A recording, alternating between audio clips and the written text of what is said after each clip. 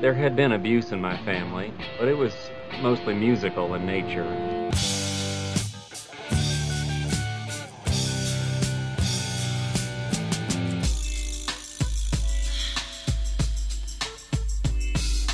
I don't want any of this lover's lament crap. I want something peppy, something happy, something up-tempo. I want something snappy.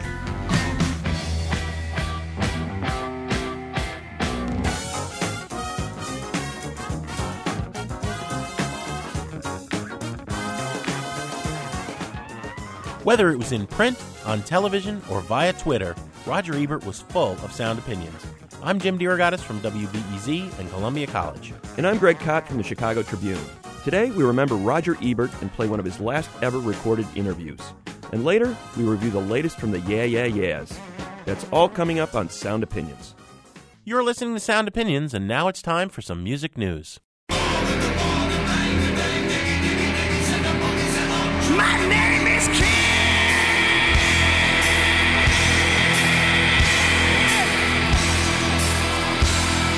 Let's get it, baby. Let's get it. That is Bob Ritchie, a.k.a. Kid Rock of Detroit, Michigan, Jim, and he's touring this summer, my friend, for you and the people. He's going to save us a lot of money. That's what he's saying anyway. He's a man of the people. $20 ticket price. How about that? Here's a guy who can command probably 3-4 times that on the market, but he says he's going to do an entire summer tour by selling $20 concert tickets for most of the seats in the house. He's also saying he's going to charge $4 for 12-ounce beers, offer value food packages, cheaper parking, $20 merchandise, usually about half of what a T-shirt normally costs at a concert. He says he's doing this in partnership with Live Nation, the promoter, saying all the right things. Every little thing they nickel and dime you, and it's not just music, it's sports, it's going to the movies. Artists demand so much money, and you have to set ticket prices at a certain level. Everyone's fighting the system, and it's really been all our fault. And now he's putting his money where his mouth is, basically offering these discounted tickets. And some cool opening acts, too. ZZ Top on the road with him and Kool and the Gang. And I think the concept here, Jim, is that if you fill the house, you're going to make that money back. Whereas if you're selling these top tickets, you may not sell as many of them. But he feels, I'd rather play in front of a full house, get everybody there, and then make my money that way. But buried in the fine print here, though, is an interesting business experiment. He's in partnership here with Live Nation, which has merged with Ticketmaster. For quite some time, they have been talking about market-driven ticket pricing. What is that? It's like on eBay, okay? If somebody says that this piece of folk art is worth $5 and that's all that anybody's willing to pay, it sells for $5. If other people say it's worth $500, $5,000, $50,000, well, whatever the market says it's worth, that's what we'll sell it for. Live Nation Ticketmaster would like to sell concert tickets in that way. So, the first 2 rows of all of Bob Ritchie's outdoor arena shows this summer, they're not going to be sold. And that the $20 ticket buyer, when he or she shows up, the names are going to be picked out of a hat, and if they're lucky, they're going to win a seat in rows 1 or 2. How cool is that, right? Rows 3 to 20, however, are going to be sold through something called Platinum Tickets via Ticketmaster. These are going to be market priced. Maybe they'll go for $50, maybe they'll go for $500, maybe they'll go for $1,000. So this experiment is being conducted under the cover of this $20 bargain concert tour to see if this model will work. And believe me, if this works, we're going to see it in other mega tours that Live Nation's going to take from coast to coast.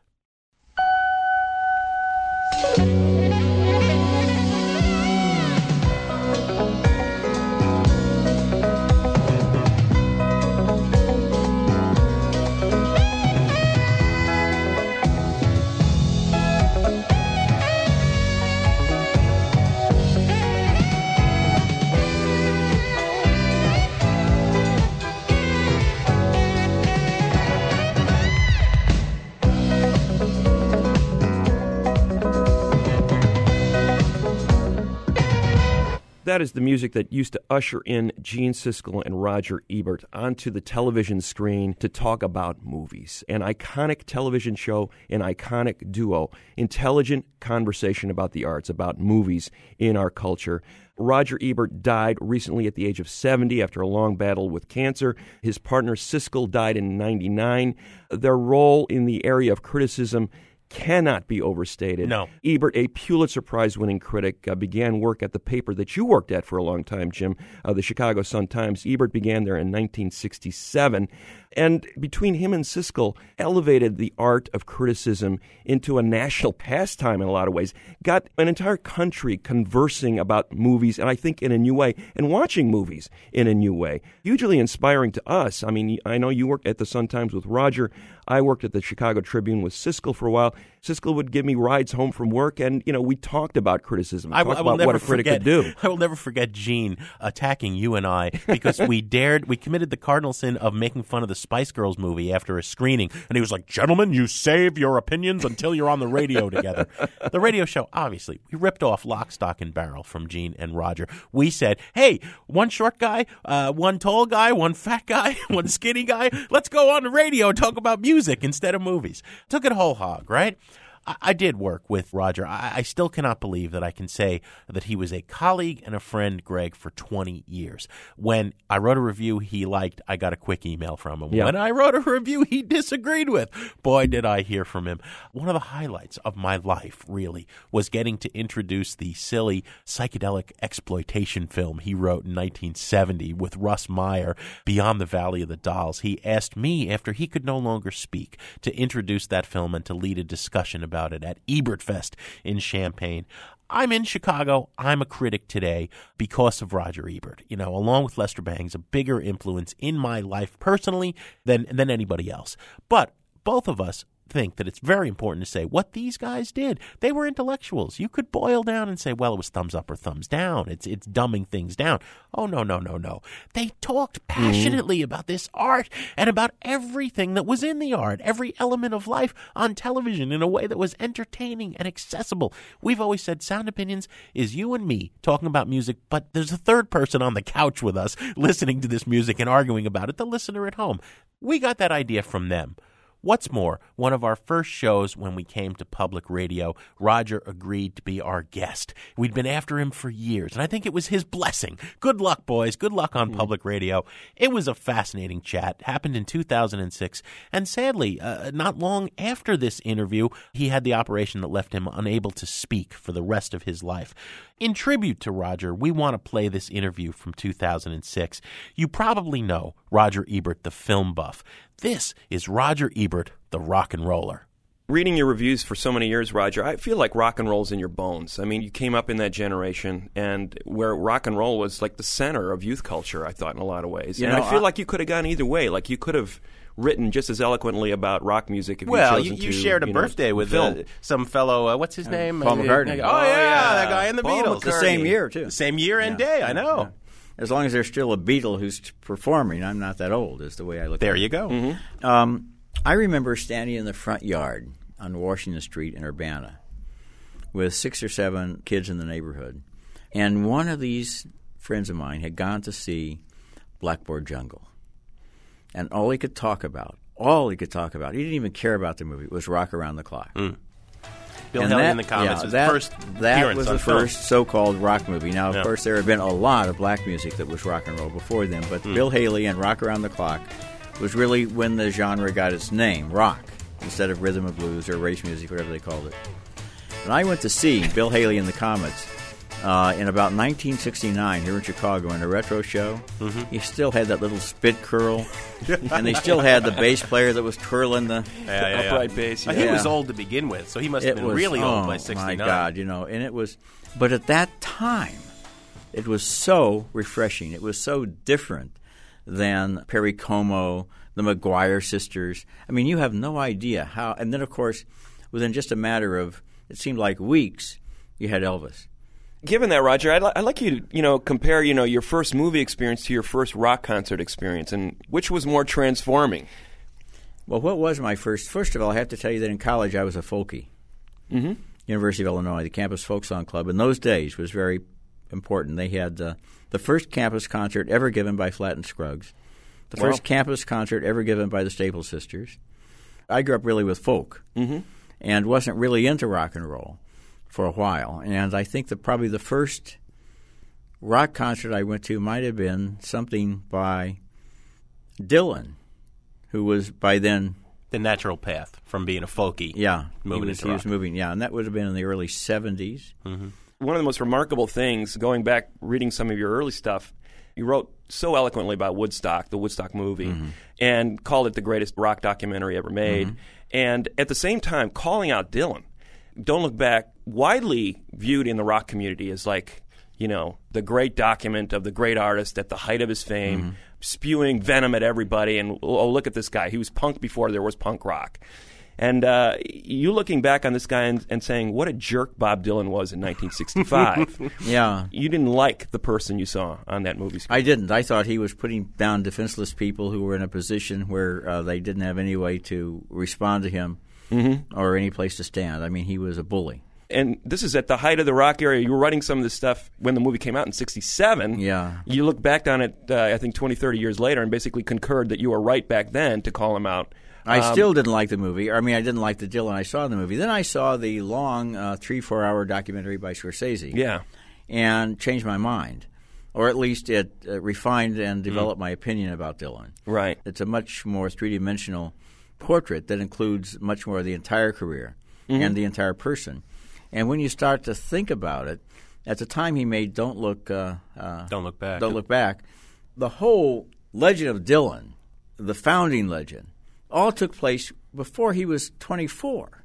He was a kid from Minnesota who went to the Village, who met Ramblin' Jack Elliott, who met Joan Baez, who wrote some songs, who appeared at a club, and suddenly he was a god. I mean, 24 hours later or a year later, he was on the cover of Time magazine. And how many of us would be able to handle that? I mean, the press conferences that Scorsese shows, people are asking him absurd questions about metaphysics and life and the meaning of things. And he just looks at them as anyone would. I mean, I just played some songs, yeah. Mr. Dylan, you know, we don't have the Dalai Lama here or the Pope, so we're going to ask you for the meaning of these theological questions. And he's looking at them like they're crazy. So the Scorsese movie put him in a different context. Yeah. I think anybody looking at Don't Look Back is looking at a jerk. Are you going to see the concert tonight? Are you going to hear it? Okay, you hear and see it, and it's going to happen fast, and you're not going to get it all. And you might even hear the wrong words. You know, and then afterwards, see, I won't be able to talk to you afterwards. I got nothing to say about these things I write. I mean, I just write them. I don't have to say anything about them. I don't write them for any reason. There's no great message. I mean, if you know you want to tell other people that, go ahead and tell them. But I'm not going to have to answer to it, and they're just going to think, you know, what's this Time magazine telling us? But you couldn't care less about that either. You don't know the people that read you. Did you get any flack for that viewpoint? Because it certainly wasn't shared by a lot of your peers. You can go to the Usenet today and look at the news groups, the Dylan groups. I am still today vilified, being vilified for that review. And I suppose to some degree my review of the Scorsese documentary corrected that. Actually, you're right, because I knew nothing about Dylan except what I saw in the Pennebaker documentary. And on the basis of that, he is a jerk. You must leave now. Take what you need, you think will last. But whatever you wish to keep, you'd better grab it fast. We've been talking about Dylan's documentary, and a lot of people, like Greg said, consider Don't Look Back the best documentary in rock history. What do you think of the successful ones, and what has worked and what hasn't? First of all, I think Woodstock is one of the great films of all time. Wow, films, period. Yeah. Even with all that weird 16 broken up screens. Well, I love, it was edited by Martin Scorsese and Thelma Schoonemaker, who later became his editor for every other movie he ever made. And it was photographed, it was directed by a man named Mike Wadley, who only made one other film. And then spent 6 years trying to make a 6-hour epic about George Washington that nobody wanted to produce. But anyway, first of all, most rock documentaries before Woodstock consisted of one 60mm camera in the front row shooting up the guy's nostrils. And what they did with this film, they had many different cameramen. They put the shoot together. Bob Maurice was the name of the producer. They put the shoot together remember, Woodstock was organized in a very short period of time. Yeah. And so they had to put the production together even in a shorter period of time. They went up there with all of these cameras, not realizing what a phenomenon it was really going to be. They knew it was going to be a big rock concert, but it turned out to be this great event.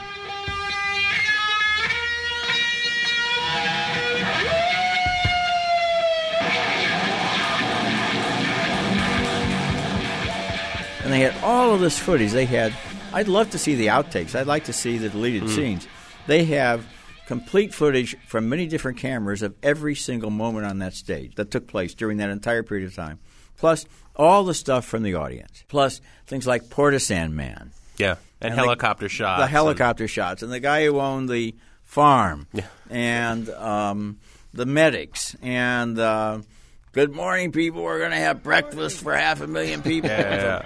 What we have in mind is breakfast in bed for 400,000. And the split-screen stuff, in a way, it was back when widescreen was really widescreen. Mm-hmm. It allowed them to get in more stuff, even if one shot is Richie Havens singing and the other shot is his foot. I mean, that's neat. So it was edited brilliantly. And then, of course, came Gimme Shelter. And just a week ago at the Sundance Film Festival, I saw a little 9-minute documentary that was a fascinating documentary. It was called, I don't remember the numbers, so I'm going to say Row 73, Plot 14. And they're introducing a guy who runs a cemetery. And he's walking down the path and saying that he's worked there for 40 years. And then it turns out that we're going to visit the grave of the young man who was killed at Altamont. Young African-American. Yeah. They intercut with footage of Gimme Shelter. There he is in his green sport coat, as I recall. You can't tell by looking at that film exactly what happened. The Hells Angels later said that he was messing with their bikes. No, he had a gun, and there were many different stories. Yeah. So we get to the grave, and it's unmarked. And then the documentarian continues by saying that nobody really knows anything about him. There were no stories afterwards about who he was. There were no interviews with his relatives or his parents or his siblings. He was at the Rolling Stones concert. He was killed. And that was it. And here he is in this unmarked piece of land. And so that was really an interesting little film that somebody would think to make that film. Yeah, for sure. Well, I thought that the Woodstock and Gimme Shelter, those are the bookends. I mean, that's the end of the 60s, those two high points. And the fact that those two concerts only followed within 6 months. You know, the hippie ideal, it's all going to be peace, love, and flowers. And then, you know, the fact that sometimes people are really disgusting. And you have Jagger saying, what went wrong? I mean, who's fighting what for? Who's fighting and what for? Why are we fighting? Why are we fighting? We don't want to fight. Come on. Do we want? Who wants to fight? Who is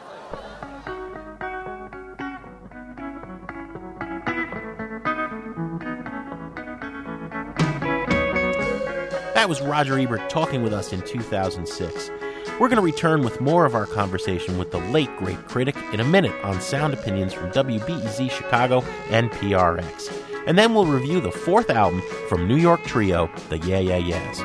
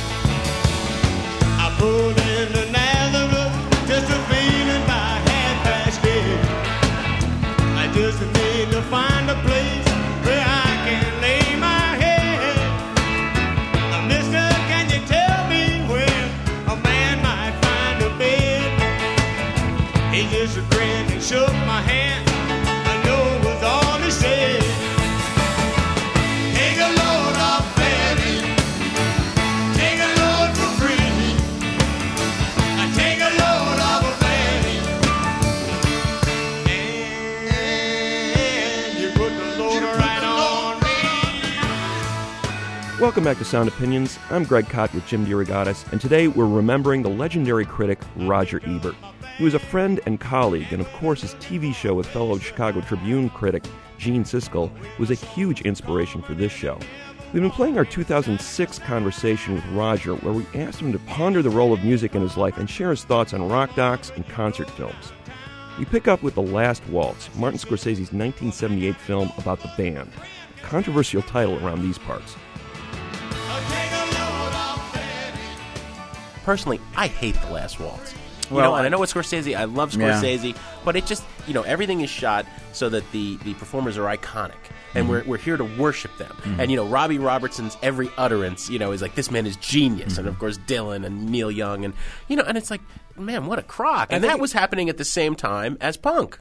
I think at the time that Scorsese made The Last Waltz, he was going through an extremely difficult personal period. Yeah, he and Robbie Robertson were just doing coke 24 hours a day. Okay, you managed to put a word to it, yeah. Well, they've both written about it. And I think they'd both broken up marriages, and they were living together and working 24/7 on this thing, right? I wasn't even going to say coke, but since you brought it up, Scorsese told me that, he says, in AA they say you have to hit bottom.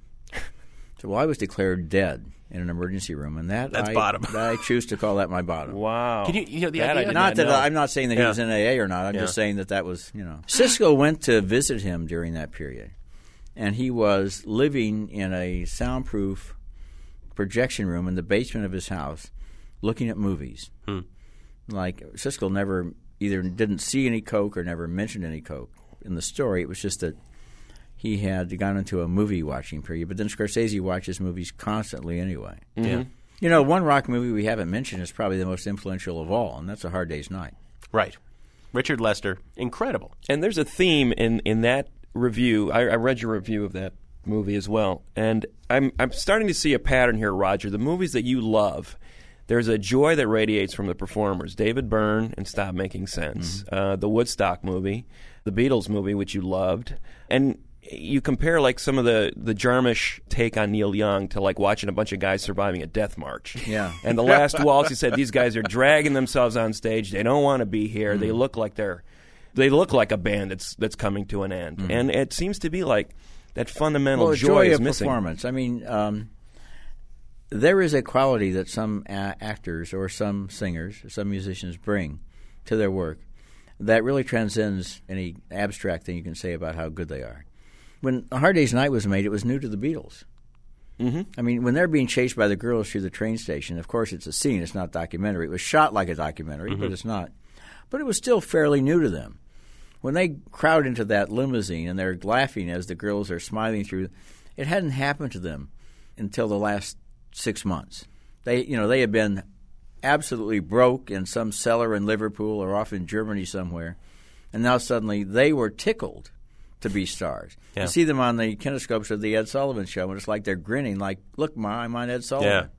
Yeah. And there was a newness to it. A newness to it. And you can Help, by the time they made Help, it was already over. They had moved on. I mean, it's amazing. Basically, MTV today would not exist without the kind of quick camera cuts and pacing that this guy pioneered in '65. He made a short subject called Running, Jumping, and Standing Still film starring Spike Milligan and Peter Sellers. And that movie essentially gave him the style for A Hard Day's Night. He decided it's going to be black and white, it's going to be handheld camera, it's going to be shot like a documentary or a newsreel, and it's going to be based on the idea of reality.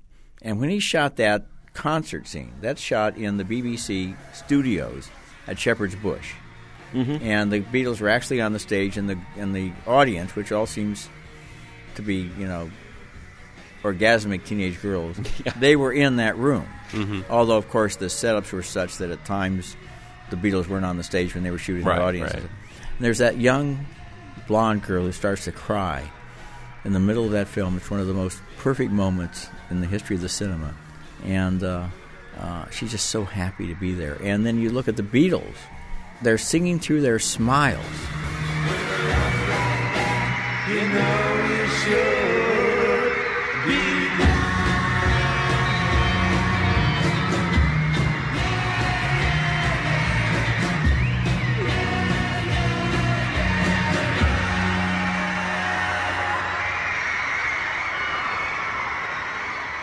There's another scene, the overhead shot of them running out into the field and just running around, falling down. Yeah. And that's kind of from the Running, Jumping, and Standing Still film. And it's just like, now we're going to show the Beatles running around in the grass and falling down and having fun. Yeah. And, within about another year or two, they would have taken themselves too seriously to shoot that scene.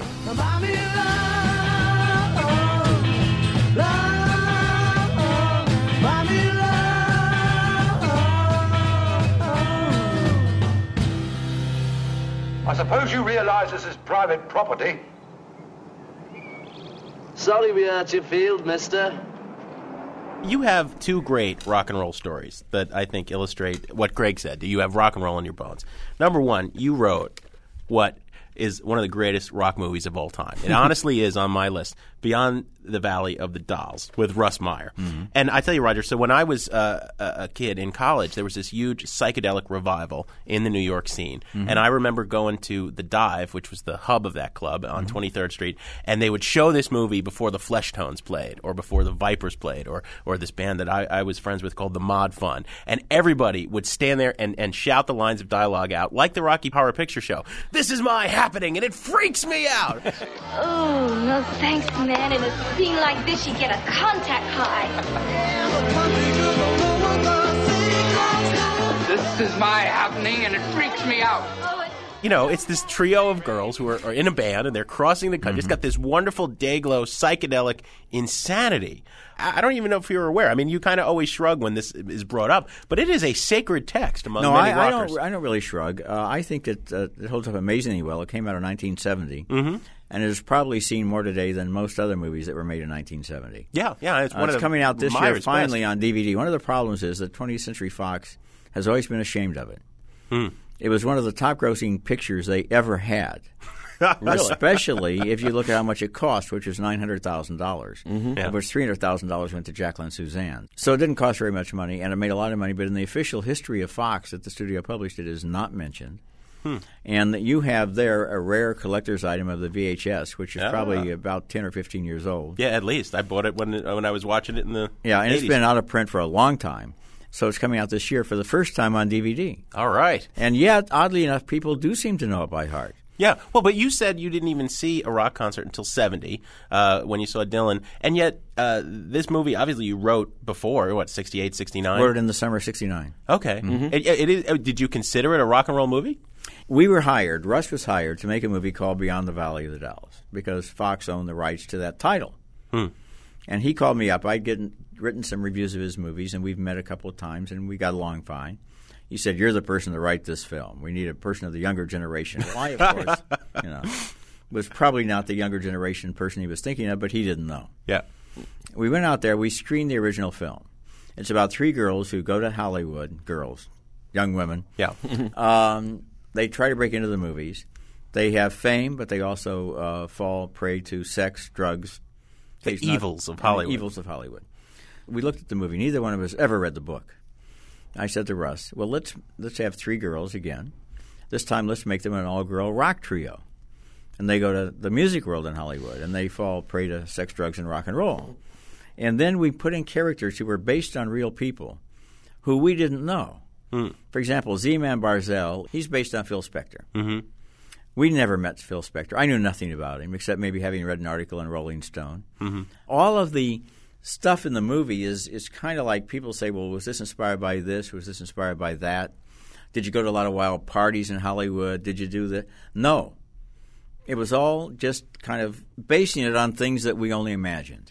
So you'd never taken acid? No, I've never taken acid to this day. No. One more artist who proves that you can make psychedelic art without having to take. And as for Russ Meyer was far from being an acid head. Yeah. Give him a shot of Johnny Walker, and he was happy. Johnny Walker. I'm doubly Russ shocked was happy. because Roger just told us that you spent some time in the Haight at the height of the drug era. Well, not like Gene. Gene Siskel was in San Francisco the whole year of 1968. Mm-hmm. I was out there to visit some friends in the summer of 68 and was on the campus of San Francisco State when the National Guard came in, and I saw some of that at a cautious distance. Mm-hmm. I was not one of the guys with the handkerchief wrapped around my nose and, against the tear gas. Against the tear gas. No, I was a journalist, which is to say a coward.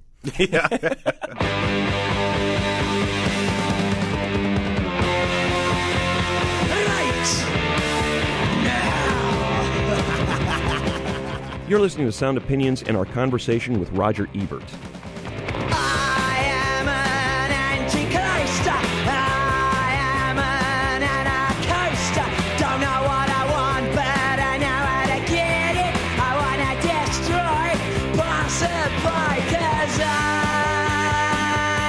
want to be anarchy. This is the other great piece of rock and roll Roger Ebert trivia. You wrote a screenplay for a Sex Pistols movie that was never made. That's right. What happened was Beyond the Valley of the Dolls was playing every Saturday at midnight at the Electric Cinema on Portobello Road in London. It's the oldest cinema in the UK. And every Saturday night, the Sex Pistols would go to see it. Had been going to see it even before they were the Sex Pistols, when they were just John Lydon and so forth. Yeah. And Malcolm McLaren, their manager. And they thought it was a great movie. And they knew it by heart. So Russ called me up and he said, "Have you ever heard of the Sex Pistols?" And I said, "They're a punk rock band from England. What else do you know?" I said, "That's how much I know." I think they got in trouble on the BBC. He says, "Well," he says, "I've got a call here from a guy named Malcolm McLaren. He says he's their manager. They like Beyond the Valley of the Dolls, and they want us to write the Sex Pistols movie." And my guy in England, by which he meant his distributor, who probably knew less about rock and roll than Russ did, says they're really big. They're really big. So I flew out to L.A. We met with Malcolm McLaren, who turned up in his leather bondage pants that had been designed for him by his wife, by Vivian his wife, Westwood. Yes, she had the shop called Sex on Kings Road, and he had all these buckles and belts, flopping on the floor behind him, ready to be bound at a moment's notice. He took us on a crash course through the Sex Pistols. We listened to – they had one album out, never mind the Bollocks, I think. Yeah. Yes. Yeah. And we listened to that. Then we looked at footage of them on the BBC and them in concert and anything that existed. We got a big sheaf of newspaper articles. And then we were set loose to write the screenplay. I checked into the Sunset Marquee where I lived when I wrote Beyond the Valley of the Dolls. And I came up with this idea. Originally, the movie was going to be called Anarchy in the UK, based on their song. But then we changed it to Who Killed Bambi, which I thought was really a great title. Yeah. The only title better than that I ever wrote for Russ Meyer was The Bra of God. That was a good title. So we got in there and started writing. And at the time, there was a lot of publicity about Scientology. And they would monitor you with something called the E-meter. And if you went through this whole process, you could become clear. And so I came up with this theory that the Sex Pistols wanted to unleash anarchy upon the UK by hitching everybody up to something that we did not call the E-meter, like one of these arcade games where you sit in a chair and drive a race car, and you see the track on the screen in front of you. And it envelops you. Yeah, and so basically you put people into this chair and they're driving along on the E-meter mobile, and it clears their mind and they become anarchists. It clears them. It clears them of conventional politics. Yeah, that's great. Yeah. And so they were going to take over the society by starting in the amusement arcades. And McLaren gave us some input. He said, "Why don't you put in a scene where Sid Vicious is in bed with his mother, and they have sex, and then they shoot heroin?" Jeez. And I said, "Well, I don't." You think?" He says, "Oh yeah, that would be good. We got to." Yeah. So we finished the screenplay, and Russ and I get on a plane to go to London for script conferences. And we meet with Johnny Rotten and Sid Vicious separately. So Sid is given his pages to read, and you couldn't imagine. He can't read. Well, I guess he could read. I mean, he seemed nice enough at that time. I mean, compared to Sid and Nancy, certainly. Yeah. Meyer and I are sitting in the room looking at him, fascinated, as he reads this scene about himself being in bed, having sex with his mother, and then they shoot heroin. And he reads it carefully. He looks up and he says, "I don't think my mom will go for the part about the drugs." All the rest of it, yeah. And Marianne Faithfull was signed, by the way, to play Mrs. Vicious. Wow. That would have been inspired. Then we go out to dinner one night with Johnny Rotten.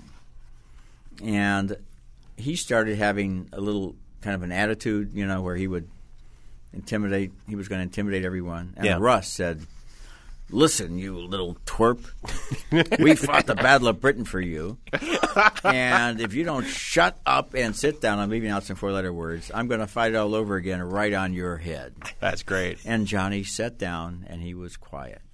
And what he didn't realize... Good little Irish Catholic schoolboy that he was at heart. That's the whole point. You see, he was Irish, so the Battle of Britain had nothing to do with him. Yeah. And also, America did not fight the Battle of Britain for him.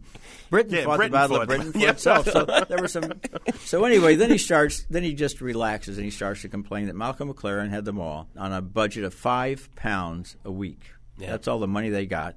And he was living in a squat over by Portobello Road. And so Russ took him home. Russ and I in the rented car that Russ had, and we stopped at an all-night store. I remember Russ went in and bought him 6 cans of pork and beans and 2 6-packs of Guinness to keep him going. Yeah. But then the movie started shooting, and 24 hours later, Malcolm McLaren went broke because Warner Brothers did not sign the deal they were going to sign with the Pistols after their American tour fell through. Right. They shot one day of the movie that had no Sex Pistols in it. It was all about the deer, Bambi. Never mind. I won't even get into that subplot. And then they pulled the plug. Wow. And there was no money, and the movie failed, and it wasn't made, and that was the end of it. Yeah, the band basically fell apart on that tour. Yeah. It was the end of the band and then the end of the movie, which is tragic, given those tales. Have you ever published the screenplay, Roger? It actually exists. I don't know that I have the right to publish it. I don't know who owns it. I have no idea who owns it. Well, you I ran wrote into it. John Lydon at Sundance a couple of years ago when they had that documentary about the Pistols that was made by Julian Temple. And Filth and the Fury. Really good movie. Well, what did Lydon say to you when you saw him? We didn't actually have. You're going to be disappointed. He didn't have anything very interesting to say. But I said something like, "Who killed Bambi?" And he just turned around because not very many people really know that title. And I said, "I'm Roger Ebert. I wrote that screenplay. I met you with Russ Meyer in London." He says, "Oh my God!" He says, "Do you remember that dinner we had?" And I said, "Yeah." And he says, "That guy was really weird." And I'm thinking, oh, well, that's interesting. Oh, man. That's what I said, yeah, I remember when he bought you the beer and the pork and beans. And he said, he did? And I said, yeah. And he says, well, I'm sure I was glad to have it. Then he used an obscenity. That obscenity, Malcolm McLaren. About McLaren, never paid us obscenity. Yeah. Managers, rock and roll managers. We could literally do this all day, but it's been I've never had half an hour pleasure. pass more quickly. Yeah, well, I said a half hour. Oops. No, thanks, Roger. That was This great. was a lot of fun. Appreciate You guys the time. are really smart and really fun to talk to. Thank you. Thanks, Roger. Good sense, innocence, crippling mankind. Dead kings, many things I can't define. Old Cajun spots, wagons, clutter your mind. In the sense of peppermints, the color of time. For more on Roger Ebert, including my written tribute, visit the footnotes at soundopinions.org. And we want to hear your memories of the critic, TV personality, and raconteur. Call 888-859-1800. Coming up on Sound Opinions from WBEZ Chicago and PRX, the Yeah Yeah Yeahs are back with Mosquito. And I'll add a song I can't live without to the Desert Island Jukebox.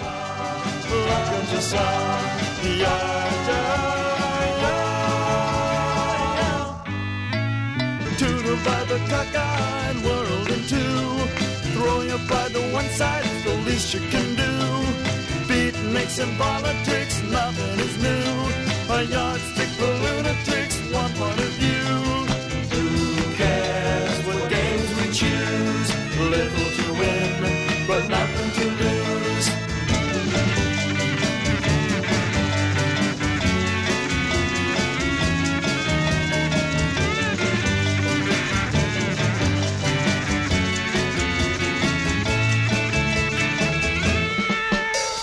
Good sense, innocence, cripple mankind. Dead kings and men.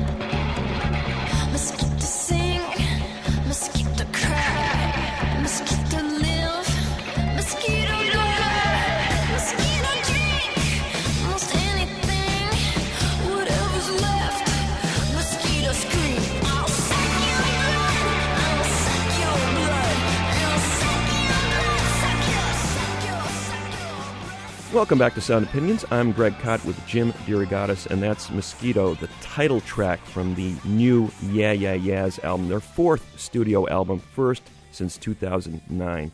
Trio out of New York City. Origins go back to Ohio, though, where singer Karen O and drummer Brian Chase first met. She later moved to New York, where she met guitarist Nick Zinner, and they started performing together in a duo. Later on, Chase was invited into the band, and the Yeah Yeah Yeahs were born. Self-titled debut EP in 2001 put them right in that pocket of that new wave revival, garage rock coming back in force in New York City, followed up in 2003 with a debut album on Interscope Records that really established their reputation. A lot of garagey, trashy-type rock songs on that record, but a key song, Maps, on that album that I think was one of the most significant songs of the last decade. 2006, they came back with Show Your Bones. 2009, It's Blitz, more of a dance rock element in that record. And now finally with their fourth album, Mosquito. One of the biggest bands on the planet's got to be said. They headline festivals all around the world. A lot of anticipation for this release. We're going to review it in a second, but here's a track from it first. It's called Sacrilege from the Yeah Yeah Yeahs on Sound Opinions. Falling for a guy, fell down from the sky. Round his head, feathers in our bed, in our bed, in our bed.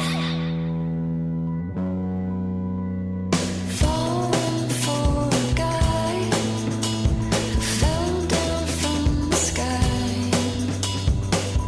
Hey, round his head, feathers in our bed, in our bed, in our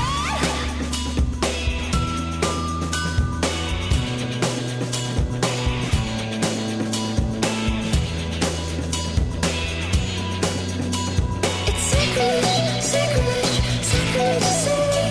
It's sacrilege, sacrilege, sacrilege to say. Sacrilege, sacrilege, sacrilege to say. It's sacrilege, sacrilege, sacrilege to say.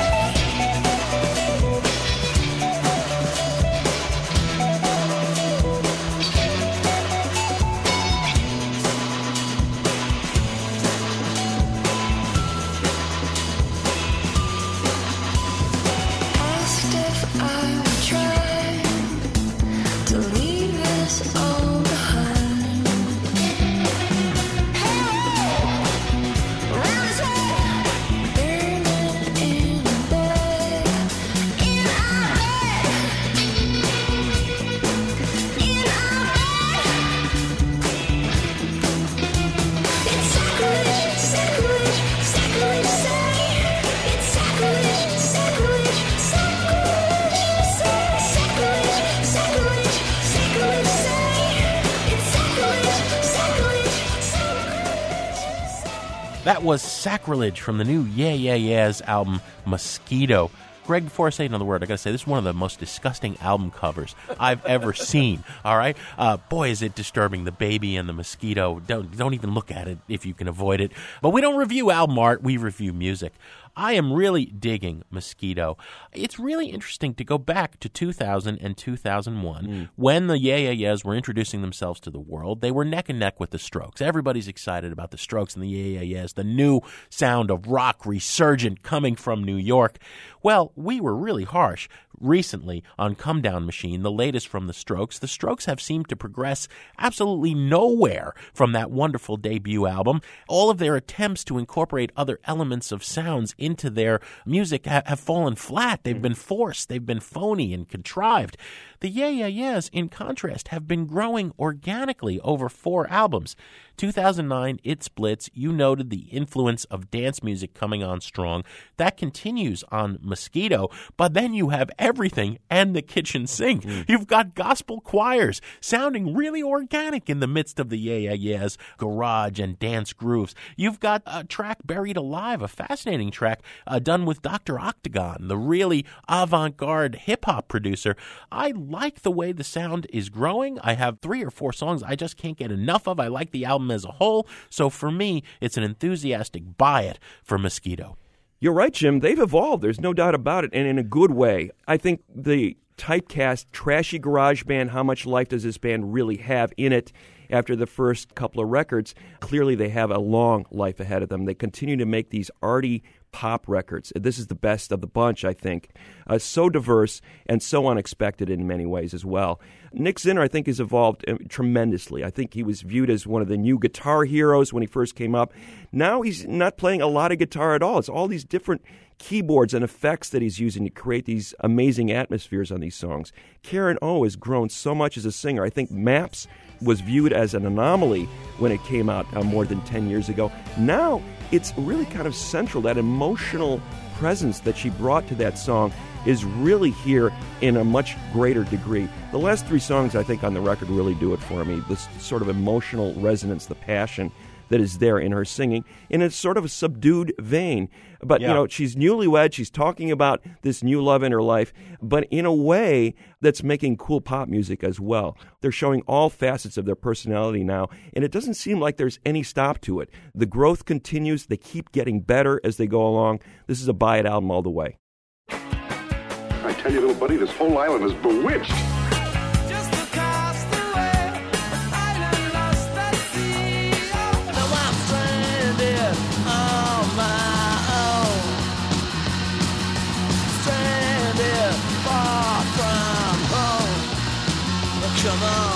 You remember, we were shipwrecked together. Stranded, I'm so far from home. Stranded, yeah, I'm on my own. Stranded, you gotta leave me alone, 'cause I'm stranded on my own. Jim, you're hanging out in the coconut tree. I hope you don't fall, break your head like Keith Richards did. But you've got the Desert Island Jukebox up there with you. Gonna pop a quarter in it. What are you gonna play for us today? Greg, we had another death that should be remarked upon this week. Andy Johns is one of the 3 famous Johns in recording history, one of the 3 British giants behind the mixing board. He was the younger brother of Glyn Johns and the uncle of Ethan Johns. And what a career this gentleman had. He died recently at the age of 61. Started out on his very first session as the tape operator when Jimi Hendrix and the Experience were recording Axis Bold as Love. Went on to begin his own career with English bands like Blodwyn Pig and Humble Pie and Free, and then what a run. Starts working with the Rolling Stones as a recording engineer. The albums he worked on include Sticky Fingers, Exile on Main Street, Goat's Head Soup, and It's Only Rock and Roll. Amazing, right? And then he works with Led Zeppelin. Everything they did from Led Zeppelin 2 through Physical Graffiti. Now, granted, there were some downsides in his career as well. He has titles by Van Halen, Ozzy Osbourne, Cinderella, and Eddie Money. But to pay homage to Andy Johns, the record I want to play is by Television, their incredible debut album, Marquee Moon. We've talked about it before on this show, not long ago in the punk retrospective we did. But what an album. Many rock critics consider it one of their top 5 albums of all time. I think both you and I would put it certainly in our top 10 or 20. A startling debut album that sounds like nothing else in rock history. It didn't start that way. Our good friend Ira Robbins of Trouser Press, the journalist of the New Wave era in New York, said that Johns initially set up all the drum sounds at night before Television began to record a note. And what he did was make them sound like John Bonham. Well, Tom Verlaine of Television walked in and said, no, wait a minute. This is great for an arena. We want small, dry, compact, in a box. And so Johns moved a few mics, twiddled a few knobs, and began to get the sound. Really, I've always thought of a band in its rehearsal room. The intimacy of Marquee Moon is an extraordinary sound, and it fit the band perfectly. What he said to them is, Oh, must be a Velvets thing. Okay, I got it. It's New York. You know? And that's what he got. I'm going to play See No Evil, the opening track from that incredible album. The whole album is brilliant. But, there's this thing. 3 or 4 times in the last year, I've been in a bar or a club in Chicago, and I swear every jukebox in Chicago at a place worth drinking at has See No Evil. And when See No Evil comes on the jukebox, A, that sound grips you, the sound of those guitars, but also the groove. It's got that and every head in the bar, consciously or not, begins to do that, right? It's a wonderful moment. I know you've seen it too. Television, See No Evil on Sound Opinions.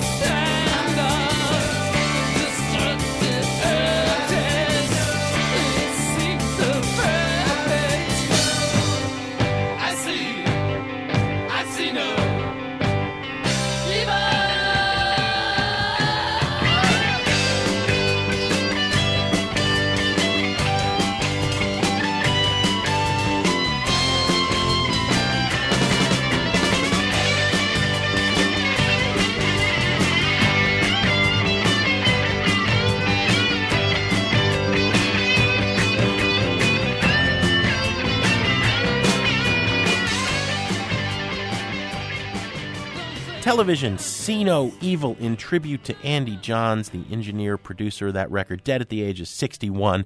Greg, what do we have on the show next week? Next week, Jim, we've got an in-studio visit from a real guitar virtuoso, Kurt Weill. As always, Greg, we have some thank yous to say on the way out. Sound Opinions is produced by our ace team of Robin Lynn, Jason Saldana, and Annie Minoff. And our executive producer, our fearless leader, is Tori Southside Malatia. This is his happening, and it freaks him out.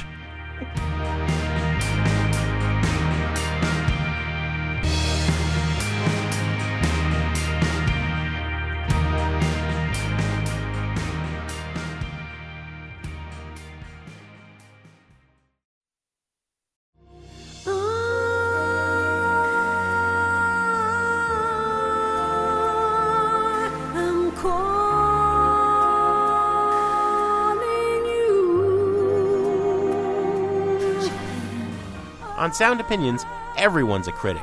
So now it's time to hear what you have to say. New messages.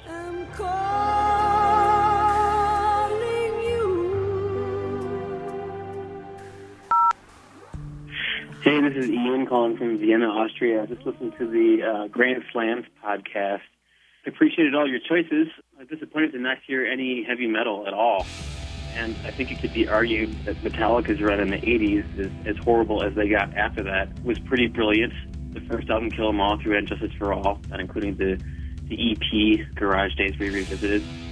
Every single one of those albums is pretty brilliant. And by the end of the 80s, they were certainly looked at as a band that could do no wrong. Then proceeded to do nothing but wrong thereafter, in my opinion. Thanks. Bye.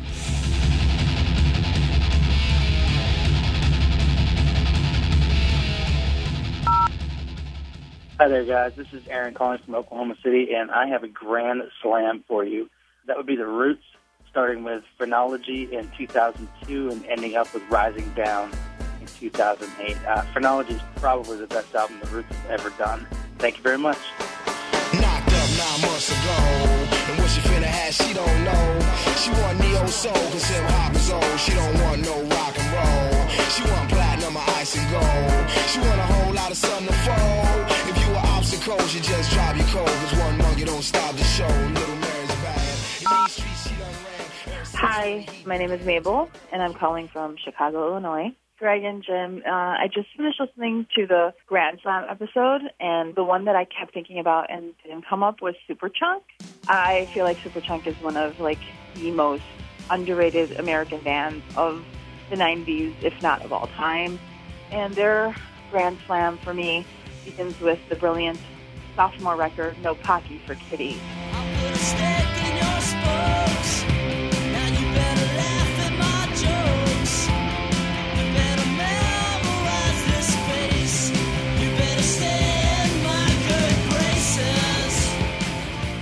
And then it continues on with the next 3 studio records after that. On the Mouse, Foolish, and Here's Where the Strings Come In. I mean, those are 4 of my favorite records of all time. So keep up the good work, and I love the show.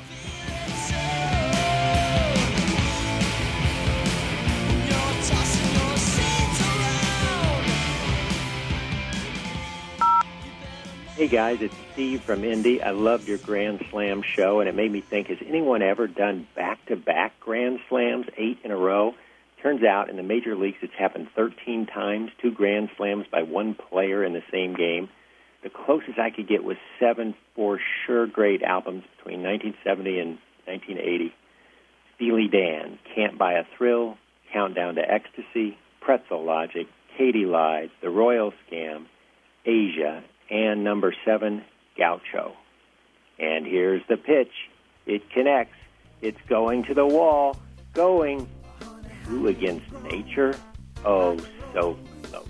Well, we used to play when we were 3. How about a kiss for your cousin Dupree? How about a kiss for your cousin Dupree? Hey, fellas. This is Matt calling from San Francisco.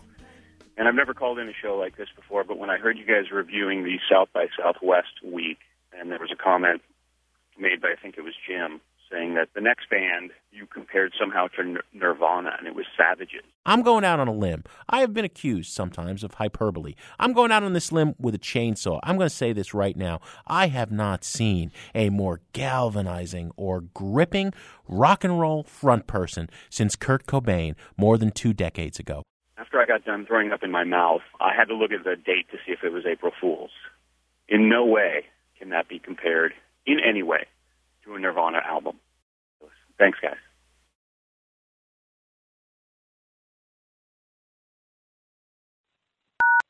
No more messages. To share your opinions on Sound Opinions, call 888-859-1800. We'll be back next week on Sound Opinions from WBEZ Chicago and distributed by PRX.